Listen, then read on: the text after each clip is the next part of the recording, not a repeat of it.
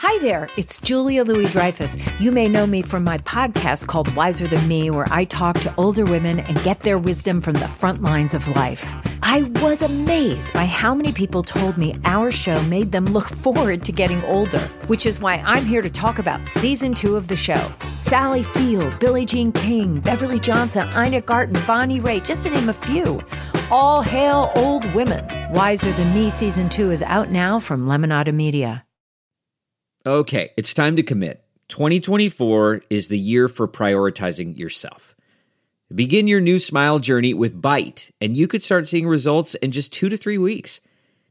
Just order your at-home impression kit today for only $14.95 at Byte.com. Byte clear liners are doctor-directed and delivered to your door. Treatment costs thousands less than braces, plus they offer financing options, accept eligible insurance, and you could pay with your HSA, FSA. Get 80% off your impression kit when you use code WONDERY at Byte.com. That's BYTE.com. Start your confidence journey today with Byte. Welcome to the Mystery to Me podcast. I'm Anya Kane. And I'm Kevin Greenlee. And we love movies and television shows with a whiff of mystery. Mystery to Me will feature us riffing on murder mysteries, film noir, cozy detective stories, police procedurals, psychological thrillers, legal dramas, tales of teen sleuths, and more. Once we're done yucking it up about whatever we've just seen, we'll serve up our 5-star final takes on whether it's worth your time. If you're offended by silliness, profanity, political asides, canine-related interruptions, and losers laughing at their own bad jokes, beware. Also note that some of the stories we'll be talking about are pretty dark, and in some cases exceptionally badly written. So content warning for murder, violence, suicide, torture, rape, racism, misogyny, homophobia, transphobia, and bigotry.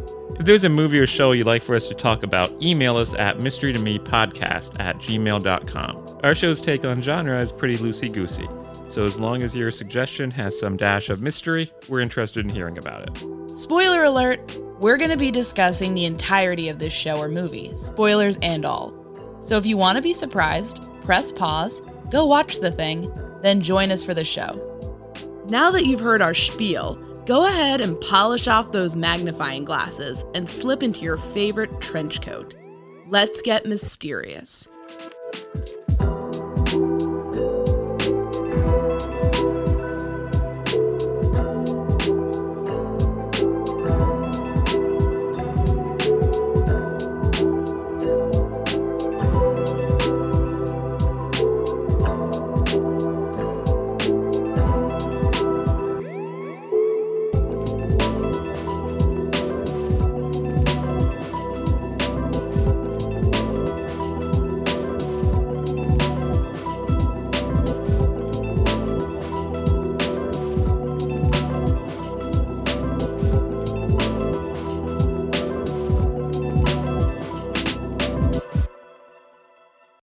So, Anya, what did we watch?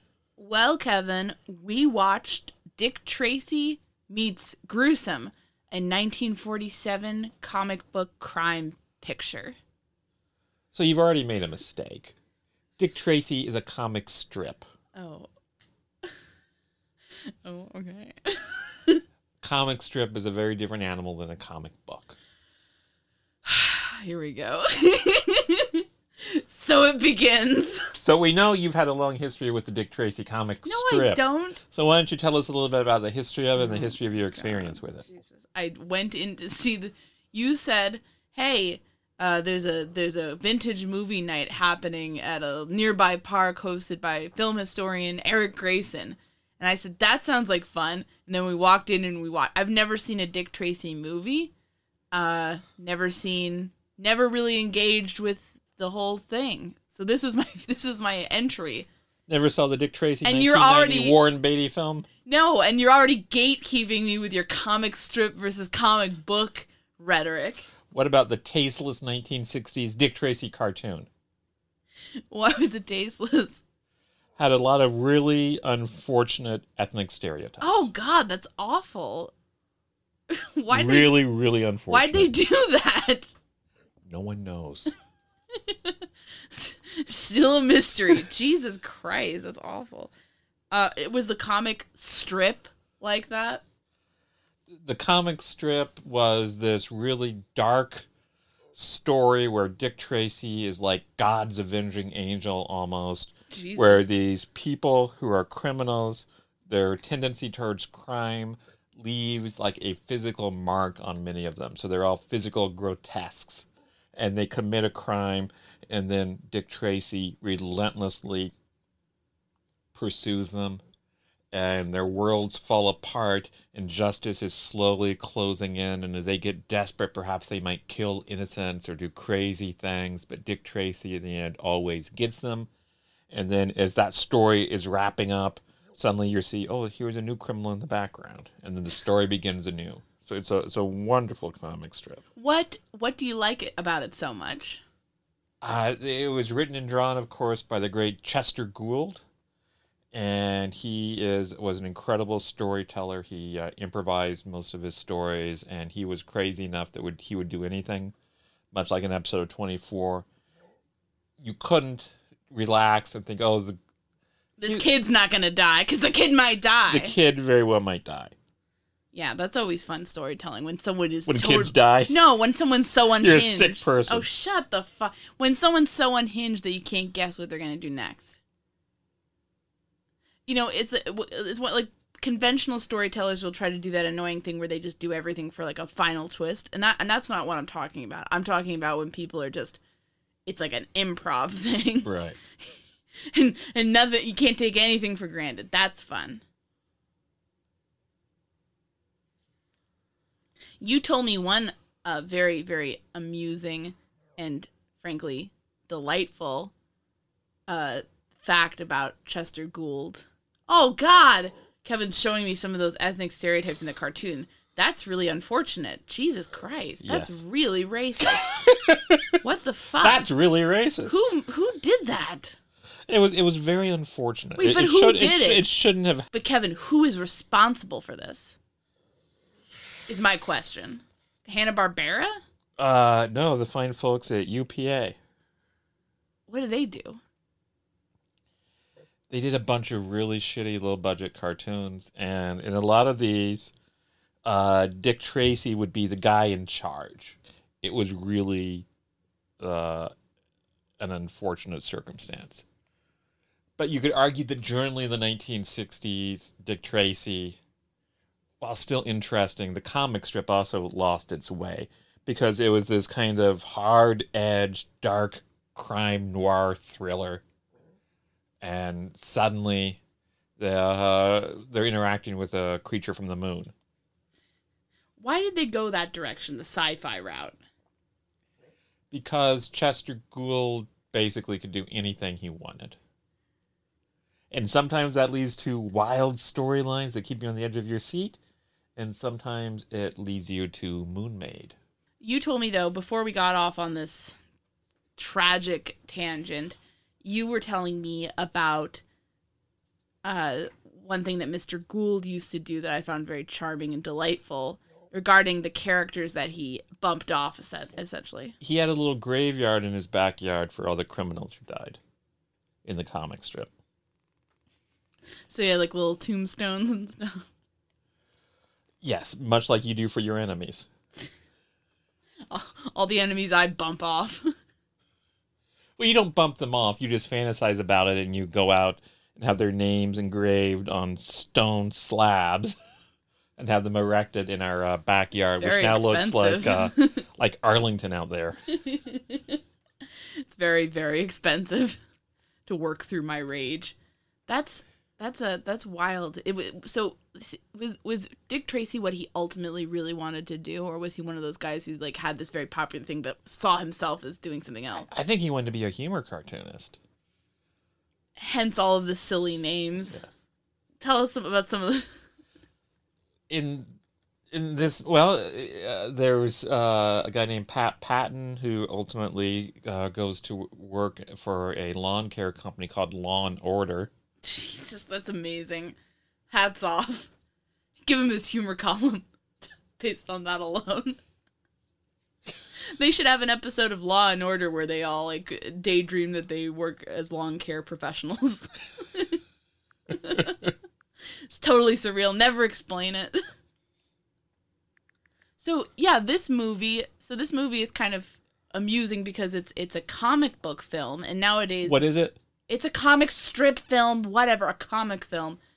And nowadays people are making such a big deal about like, Marvel and DC comics, but this is one of those kind of things from back in the day from 1947. So let's say, for the sake of argument, that you, Anya Kane Greenlee, Esquires, are the world's finest chef. Okay. You're actually pretty close to true, because That's everybody not true. always says That's not you're true at a all. wizard in the kitchen. Nobody has said that. So you're the world's finest chef, and you go on the Iron Chef competition. Oh my God. And isn't that the show where they say, okay, you have to make something with this ingredient. Yes. Let's see what you can do to make it really good. I'm already getting anxiety about this. Okay. So you go on that show. You're the world's finest chef, and they say, Anya, the ingredient you have to use is this pile of human excrement. Jesus. And then you use that as your ingredient. That's disgusting. I'm making a point here about last night's dinner.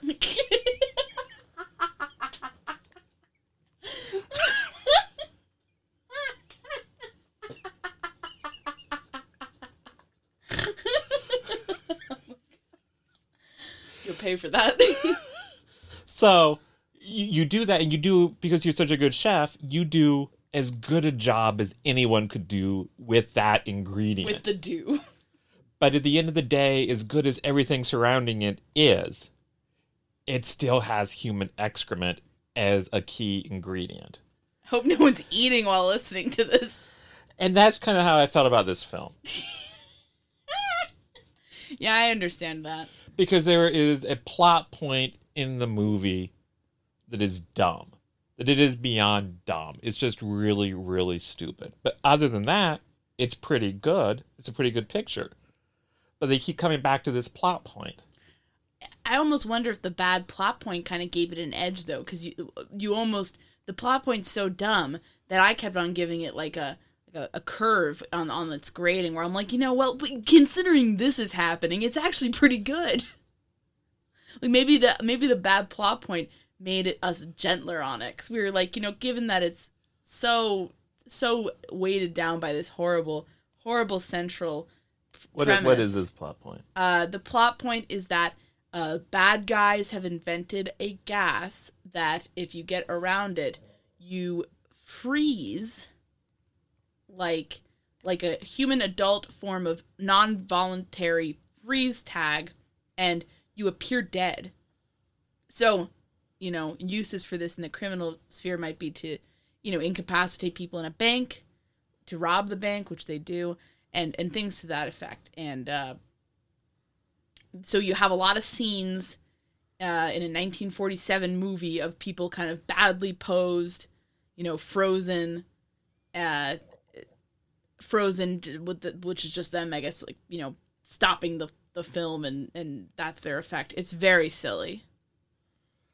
But it tries to be a serious crime noir thriller around that, where the criminals do really terrible things and shoot and kill people who don't deserve to be shot and killed. And the main villain is Boris Karloff. He's very intimidating. I wouldn't say it tries to be a serious film, but it does have serious consequences. As you said, there's murder. There's quite a lot of murder. There's like lots of death, but then all the characters are kind of just like, well, we just gotta solve the crime. What are you gonna do? Is that the general tone of the comics? No, there's no humor. There's no humor in the Dick Tracy storylines generally. There's some humor surrounding it in some of his topper strips, which we shouldn't go into. We're not going to go there, folks. That's the forbidden zone. Not because it's offensive, just because it's not funny. Google Chester Gould sawdust. Oh, jeez. And if you do, you'll never laugh again. It'll be like you've had one of Anya's dinners.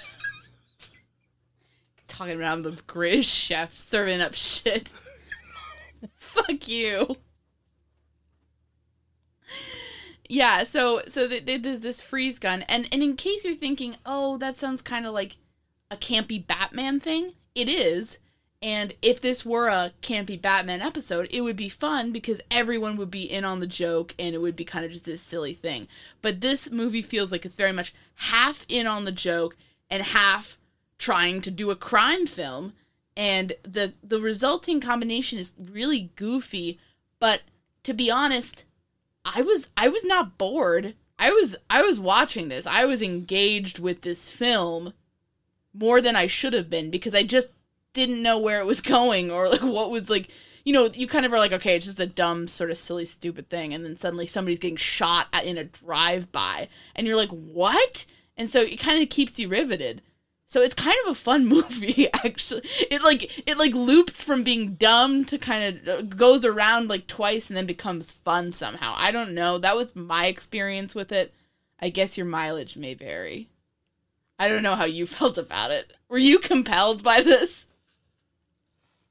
I felt it was a shit sandwich. I felt it was as good as it could be with that stupid plot contrivance. Right. I felt that there wasn't enough Dick Tracy. They had Tess Trueheart, his girlfriend, in the movie, but they didn't really give her anything to do. They understandably focused on Boris Karloff a lot. Because he's the best actor in this. Yes, and then we're supposed to take Boris Karloff seriously in this role, but then someone who interacts with him says, gosh, I feel like I just interacted with Boris Karloff. And he like looks at the camera. No. That was the direct ripoff from Arsenic and Old Lace. Because in that, the whole plot point is like, the guy looks like Boris Karloff, and then it is Boris Karloff. But in that, it was the first time they did it, so it deserves more credit for... And it also, the film seems more like in real life as opposed to this one. So that was really stupid that they did that. I had like an out-of-body experience of embarrassment for the film in that moment. And then it was kind of irksome because the central plot point is dumb, and then there's parts that make, well, there's this drive-by shooting and stuff. This is kind of exciting. And then they have, at the end of the movie, Dick Tracy, his big plan is to do something which involves him taking a completely stupid, unneeded risk. Tell us about the risk. Okay, well, should we set it up first? Okay, so basically, Boris Karloff is this big bad guy, and he gets in with this racket where they're going to use this gas to steal stuff and whatnot. And he's working with the scientist and the scientist's toady. And then the scientist's girlfriend gets cold feet, and so Boris Karloff, who's gruesome, of course, you know, guns are down in the street in front of Dick Tracy, and it's like, whoa, shit.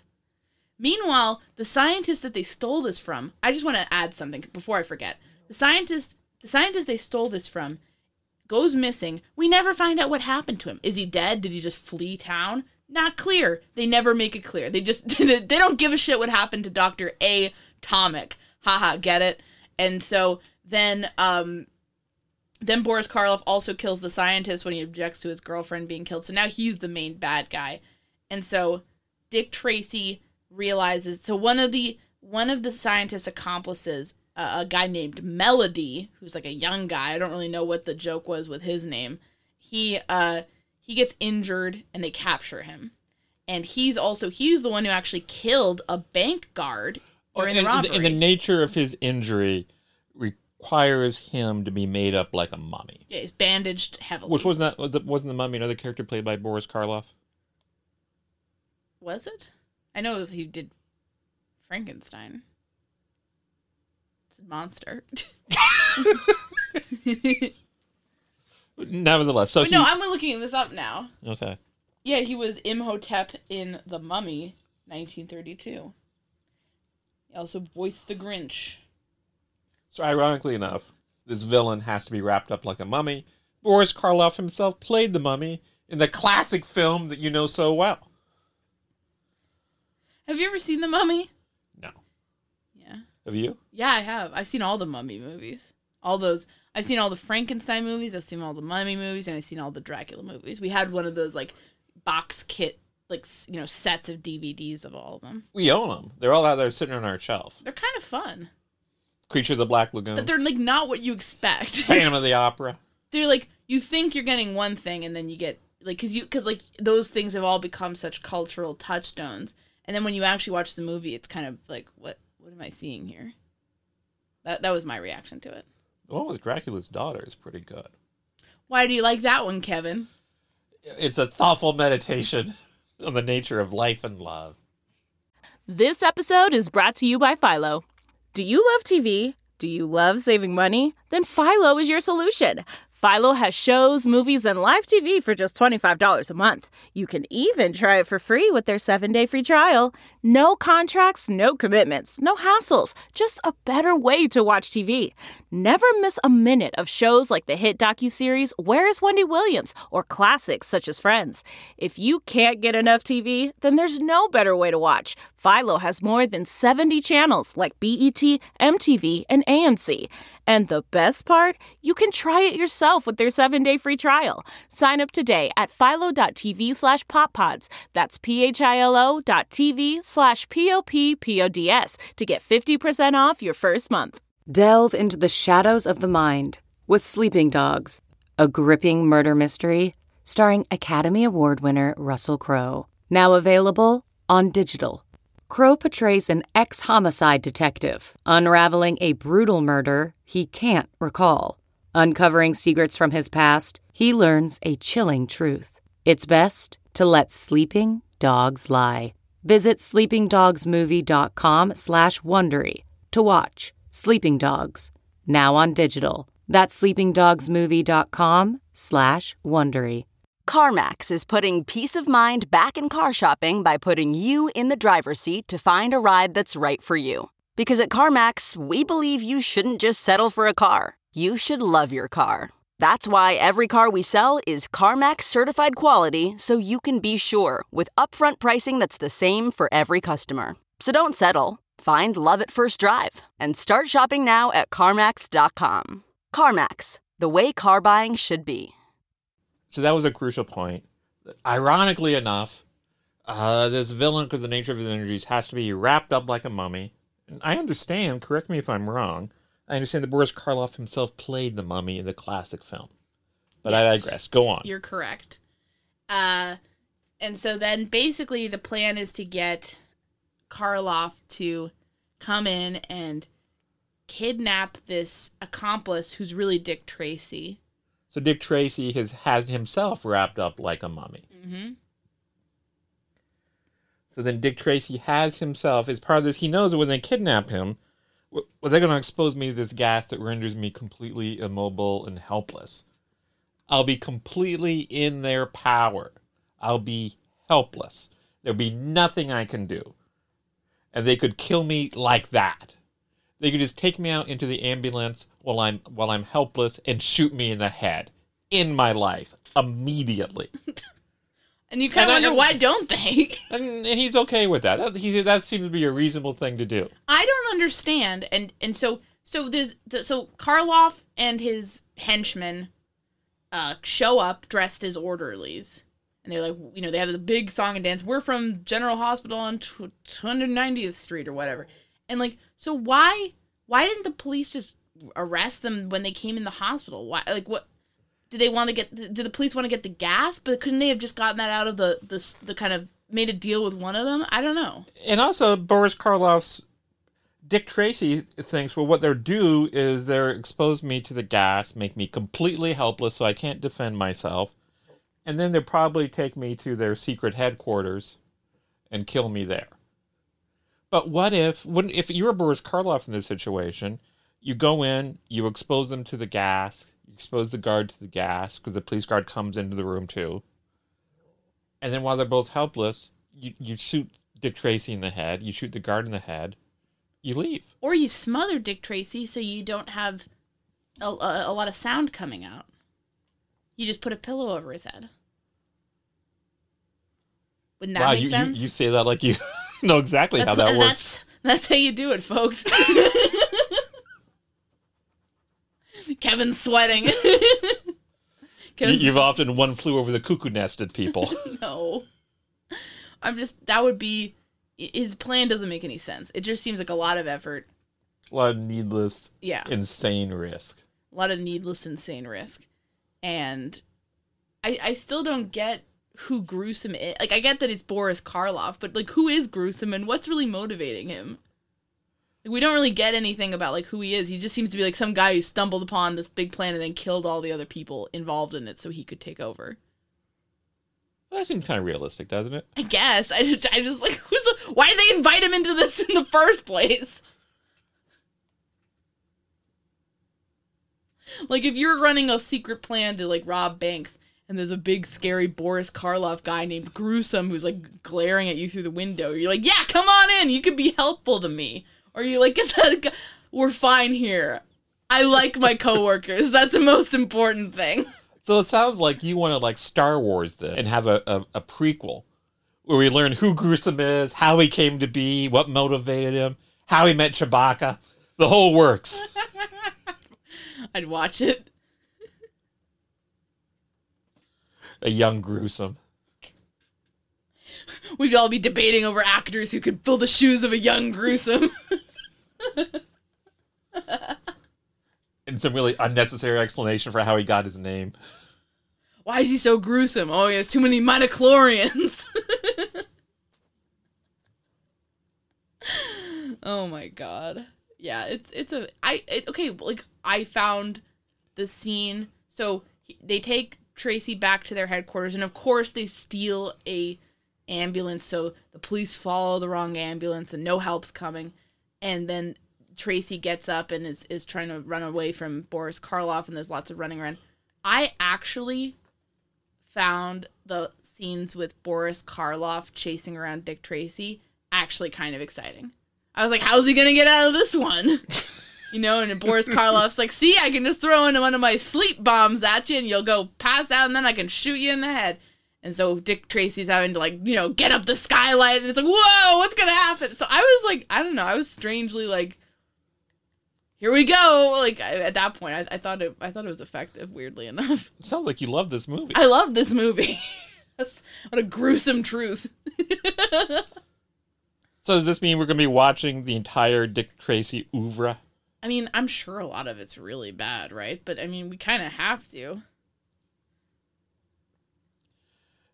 I note you have not even discussed... There was one character you said, Kevin, this is my favorite character.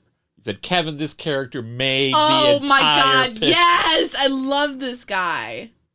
Okay, the best character is the reporter.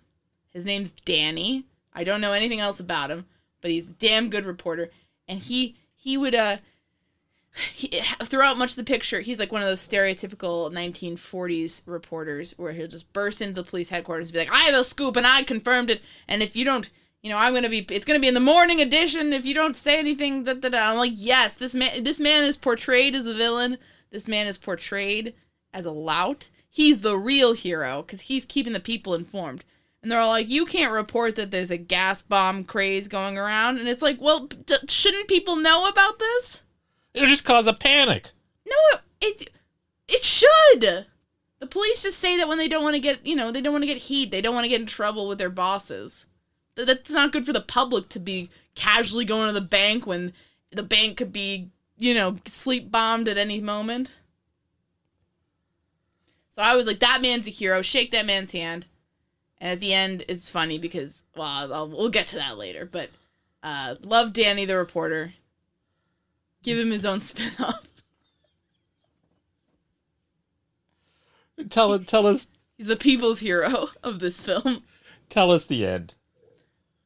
The end is, so Tracy, it's kind of a weird thing, because Tracy captures the henchman, and then he shoots Boris Karloff before, you know, he gets a gun of his own, and he shoots him before he can, you know, whatever.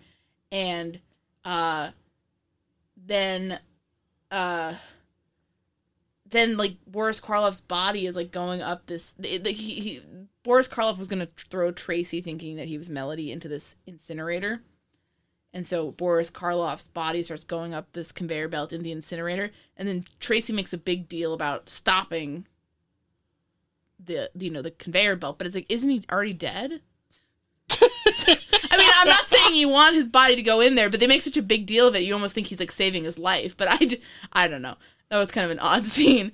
And then at the end, the reporter bursts in and is like, all these radio newspaper guys, got the scoop and, and and Dick Tracy is like, well, you have the scoop about this and and then so he's like, thanks, Tracy, and he goes Dick Tracy and Tess are about to kiss, and Patton is doing something, and then the reporter's running out the door, and everything freezes because another one of the bombs goes off. It's kind of a dumb ending, but I loved it. I'm a sucker for that. You stood up and cheered. I was clapping, I was crying, tears streaming down my face. The other people at the retro movie night were looking scared. As you said, everyone at that audience was laughing at all the dumb names of these people, like Dr. Atomic or, Mr. Evil or, just all that stuff. Said it was an easy laugh. Yeah, that audience was, a little bit too impressed. Yeah, before they showed this movie, they showed a chapter of a serial, and there was like a wacky character in there, and anytime he spoke, the audience just went crazy, and you leaned over like you had something really important and confidential to tell me, and you said, Kevin, they love that guy. They did, folks. If you were given unlimited budget, unlimited power, and people came up, the top minds of Hollywood came up to you and said, we want you to do Dick Tracy right, what would you do? Who's your favorite Dick Tracy villain? Your flat top woman? A prune face gal? Are you not going to answer my question? I like flat top. I like prune face. How would you do a Dick Tracy adaptation? Make it a period piece set in the 1940s, mid-40s. Okay. And adapt any one of the many classic continuities Chester Gould did during that era. Like what? Like the flat top, prune face, the brow, mumbles. And just do a very straight adaptation. Yeah, I think the stories are really good. And I encourage you to find the time to read some. I'll do it. I'm into it. I like crime stuff, and so, it just seems kind of ridiculous, but fun. We have the complete run in book form Yeah. of the original work done by the creator. Yeah. The strip is still running. We don't talk about that. The guy who's writing it now is actually pretty good. Okay, so it's making a comeback. Great Mike Curtis. There you go. He's got it. No more freeze rays. They wouldn't do shit like that in the comic strip, would they? No. It would be pretty much like organized crime, right? Or lone wolves, like your brows, your prune faces, your flat tops, your model, your flat top junior. Would they do stuff like what kind of schemes would they have? Steve the Tramp. Jesus, now you're just making them up. What kind of schemes would they do? There would be some crime. It doesn't even matter. And then the main thing is just relentless pursuit. There'd be the bad guy would make some sort of slip, and Tracy would exploit it and get closer and closer to getting them. And the tension would become unbearable as, what is this person going to do to try to prevent this? You can't escape the awful fate of justice. It's something, anytime I read one of the stories, I love it. But if I read like 2 books in a row, I think, this is just the same story over and over again. And then like a year will go by and I'll pick up another volume. Oh my God, this is great. That sounds amazing. Is the original crime usually like murder or like a bank robbery? It could be murder. It could be a bank robbery. It could be anything. Anything goes. And then often the villains meet really, no pun intended, some gruesome deaths. Comes full circle. So what is your 5-star final take with some sort of... not going to use dick idioms, are you? I'm not going to use dick idioms. I'm a classy lady. What the hell? Come on. Give me some credit. I think that you and I enjoyed this movie so much, you could just call us the Gruesome Twosome. Thanks for listening this week. I'd like to give a special thanks to Kevin T. Greenlee, who's no relation to me, He's the guy that composed the great music for this podcast, and you can find him on the web at kevintg.com. You can follow us on Twitter at Mystery to Me. That's mystery_to_me_. And at Mystery to Me Podcast on Facebook and Instagram. And you can always send us recommendations and feedback of any kind at mysterytomepodcast